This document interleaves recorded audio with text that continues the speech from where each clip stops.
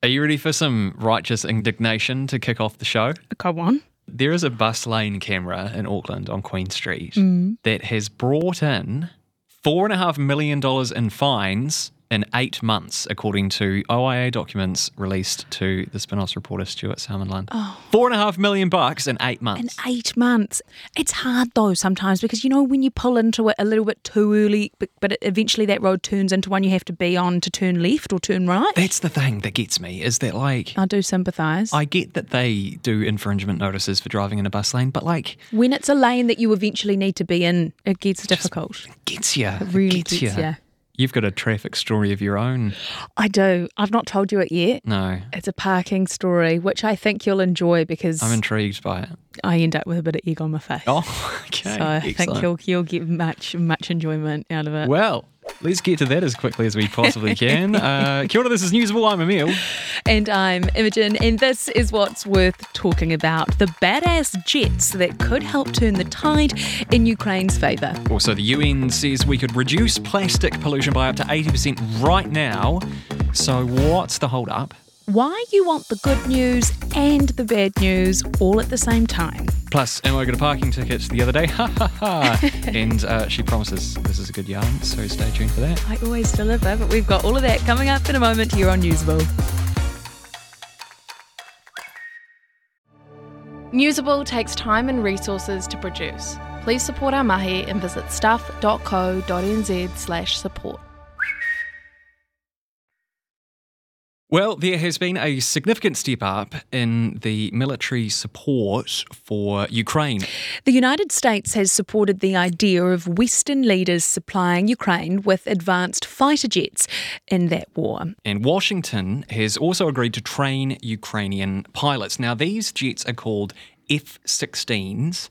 They are, I believe the technical term is badass. They can go very fast, they carry great big missiles, and they have very powerful guns. They go zoom and they go boom, and the feeling is that they could help turn the tide in Ukraine's favour. So, here to chat a bit more about this is Terry Johanson, a lecturer at Massey University's School of Strategic Studies.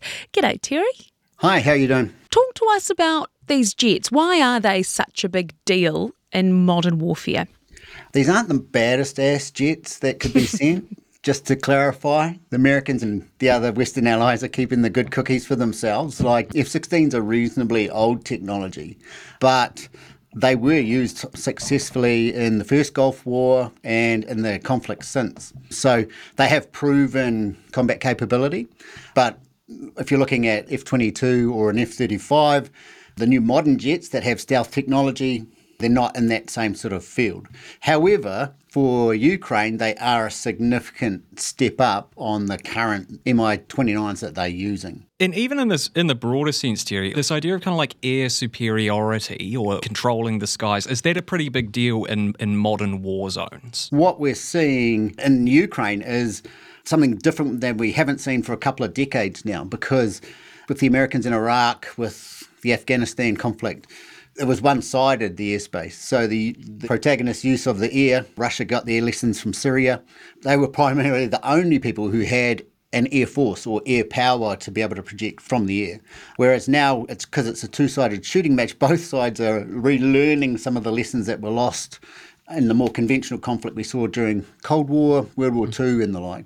So yeah, she's a tricky situation where people are coming to grips with old lessons, but with different technology. Discussions around these planes have been ongoing for many months now, and the West has said they would maybe be okay with this, but they've also attached conditions to potentially providing these jets to Ukraine. I think Emmanuel Macron has said he's open to the idea so long as their provision wasn't deemed escalatory and the jets weren't used to attack Russian soil. I mean, what do you think about that? Are those reasonable restrictions to insist upon, do you reckon? In my opinion, they're reasonable restrictions. Like I would think if you don't want to be seen as providing an offensive capability to Ukraine so that they can attack into Russia, and that you want to limit their use to defensive counter-air tasks for the Ukrainian defence of their homeland, then that's something you would ask. Also, he may term it so that they don't enter Russian airspace. So, trying to limit the effect that they can sort of have into that.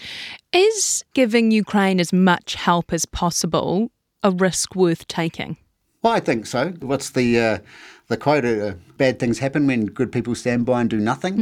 And if we stand by and do nothing when a sovereign state sovereignty has been impinged against, then who's to say where it stops? Who's to say that anyone would come to our defence should New Zealand be invaded? And, given the size of our defence force, I think we would probably need some support from the international community to help us maintain our political sovereignty. It's fascinating stuff. Terry Johanson from Massey University, thanks so much for your time. Really appreciate it. Thanks. Emile, are you any good at recycling? We're okay. I mean, my partner, she is a very enthusiastic recycler. I'm okay, generally. But I think the thing is, I sometimes kind of get overwhelmed by the scale of the big stuff, like there's the domestic recycling, the stuff that I do at home, and then there's the really big stuff, the really bad pollution stuff. And I guess I separate them in my mind, if that makes sense. Well, I've got good news and bad news. The good news is a new UN report says plastic pollution could be cut up to 80% in the next 20 or so years. The bad news is we've already got the tech to do it and we just ain't using it.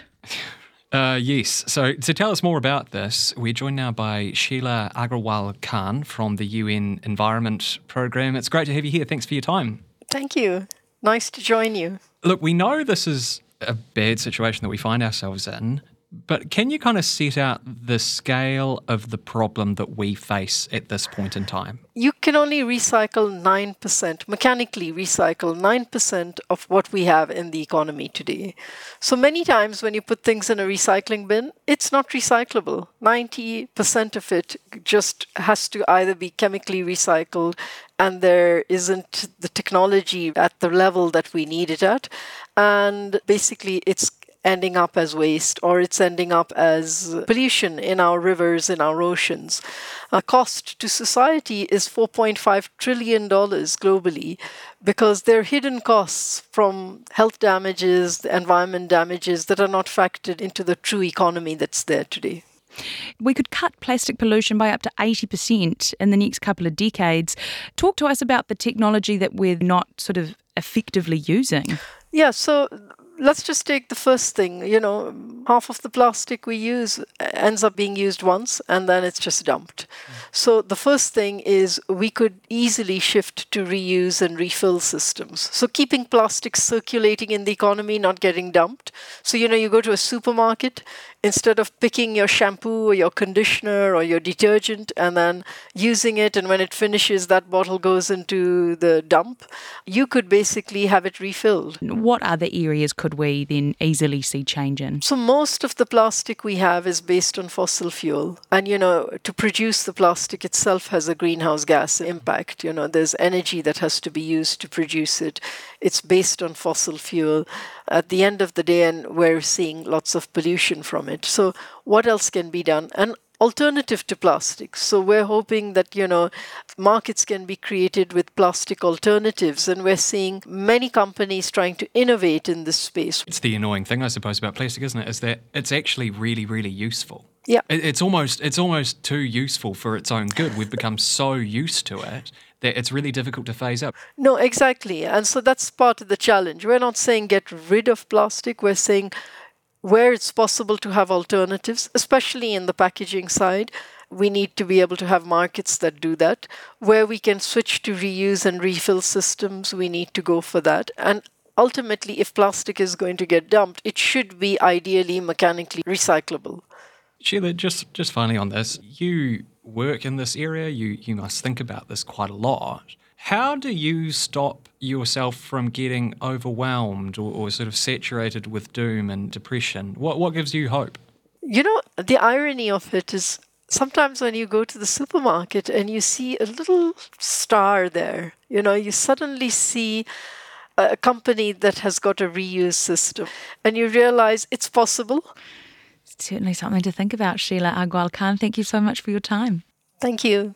I don't mean to sound like I'm getting on my high horse here, but recently I have transitioned into a refillable spray and wipe bottle, which I bought from the supermarket.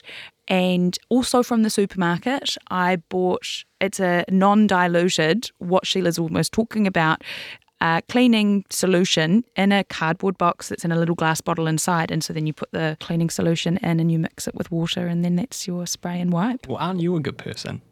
Just going to tuck my hair behind my ear. Give yourself a... Wow, you actually did too. Look at that. Single-handedly saving the planet. I think you're conflating a whole bunch of issues. Don't want to be held to account on rising child abuse numbers. You can manipulate crime statistics. I promised I wouldn't have a tattoo about gotcha journalism. Hang into the National Party's attack line there. I think that it would be a resignation offence if I didn't deliver tax reduction. I'm not worried about it at all.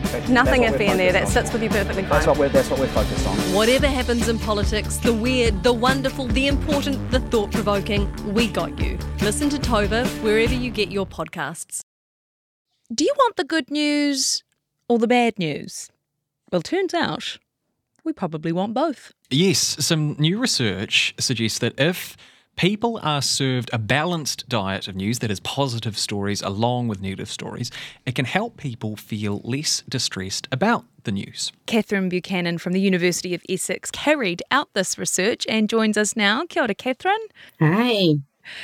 Talk us through this study of yours. How did you do it? It first started when I was driving along in the car, had my radio on, and there was this footage covering the Ariana Grande Manchester bombing concert. And it was just horrendous. It had this huge emotional impact on me. And I wanted to know, is this a me thing? Yeah, at the time I was pregnant. Is it some kind of crazy pregnant or hormonal lady thing? Or is this something that happens to everyone? And I started to look at the effects of media on people. And one of the earlier experiments we ran found that as little as 2 to 5 minutes of scrolling on Twitter, reading about COVID information, led people's moods really plummet. And I also noticed that when I started hearing some of the good news stories, some of the kindness things that were happening in response to the terrorist attacks, I felt a little bit better. So I designed this experiment to see how other people are impacted by real world news stories. Catherine, do you know the phrase, if it bleeds, it leads? I do. Yeah. I'm curious about what you think your research can tell media companies or editors at large when it comes to sort of overall tone or balance of content. I have heard this phrase, if it bleeds, it leads. It kind of describes this tendency for what we call a negativity bias in psychology. And this is that we're kind of grabbed by those kind of horrific things. They capture our attention. They're the things we retain. They're the things that have an impact on us. And in a way, they're very easy to use to kind of almost as clickbait. But now, more and more people are starting to notice the bad effects that this kind of negatively valenced news, this kind of shock, horror tactics are having on their mental health. And they're starting to switch off and they're starting to disengage, which is not what we want. I would say that my findings, which showed that the people that were sharing the positive news stories followed by the negative news stories fared far better than those that were simply sharing the news stories. It's almost as though they kind of acted as a protective factor. What about people who say that lighter stories or positive news stories aren't news? What do you have to say to them? I think the media have kind of an unenviable job here. If you don't include what's happening in the world, then you're kind of glossing over things. But then at the same time, if you try and bring that balance to try and help people's mental health, then you're accused of kind of fluff stories. But I'd say to the cynics out there that actually it's time to reevaluate what counts as news. There's nothing wrong with a good dog story either. Catherine Buchanan, thank you so much for your time. You're welcome. If you don't have time to read the in-depth stories or you just prefer to listen instead, The Long Read From Stuff is the podcast for you. Each week we showcase one of our excellent pieces of journalism, telling important or entertaining stories from the world of crime, sport, history, culture and more. You'll also get to hear from the journalists themselves about how they uncovered the story and how it came to life. So, for your weekly dose of long-form journalism, beautifully read, subscribe to The Long Read From Stuff wherever you get your podcasts. So before we get into your parking ticket mischief, let me establish something. Are you respectful of authority and traffic rules in general? Yes. Although, as I said before, the confusion is with the bus lane when it eventually turns into a lane you want to be in. Okay. But you're not like reckless? Absolutely not. Okay, all right. I don't, no. I'm Imogen, follow the rules wells. Okay, mindful of that claim. Yes. Please regale me with your anecdote. Okay, so the other day I got a parking ticket. Mm-hmm. It was a great spot. Like I spotted the car park and I was like, banger, this is in Wellington CBD. Mm-hmm. There was someone parked in the park in front of me, but I was like, great, there's one behind because it's only a 2-parker spot. It was right by where I needed to go. Banger. Return to the car, ticket. Mm-hmm. And I read the ticket because I was like, damn it, what have I got pinged on? And it said, I've been fined for parking too far away from the left-hand curb. Right. And I was like, joke is on you, Wellington City Council. This is a right-hand side curb car park because it was a one-way street. Okay. And the car park was on the right-hand side of the road. Mm-hmm. So I was like, of course I'm too far away from the left-hand curb because the park is on the other side of the road. Uh-huh. So I challenged the ticket. The response was, no, it's a 2-way street, not a 1-way street. You've driven up it the wrong way and you've parked on the wrong side of the road. And I said, well, what about the other car? And they said, yes, they also parked on the wrong side of the road. So I had to pay my ticket. But I thought I'd really got him. What street was that? I can't remember. It's just around the corner. It's close enough to work for me to run out as soon as I got the reply saying it's not a 1-way street. Ran down the road to confirm it is a 2-way. And that me and this poor person in front of me had both parked the wrong way.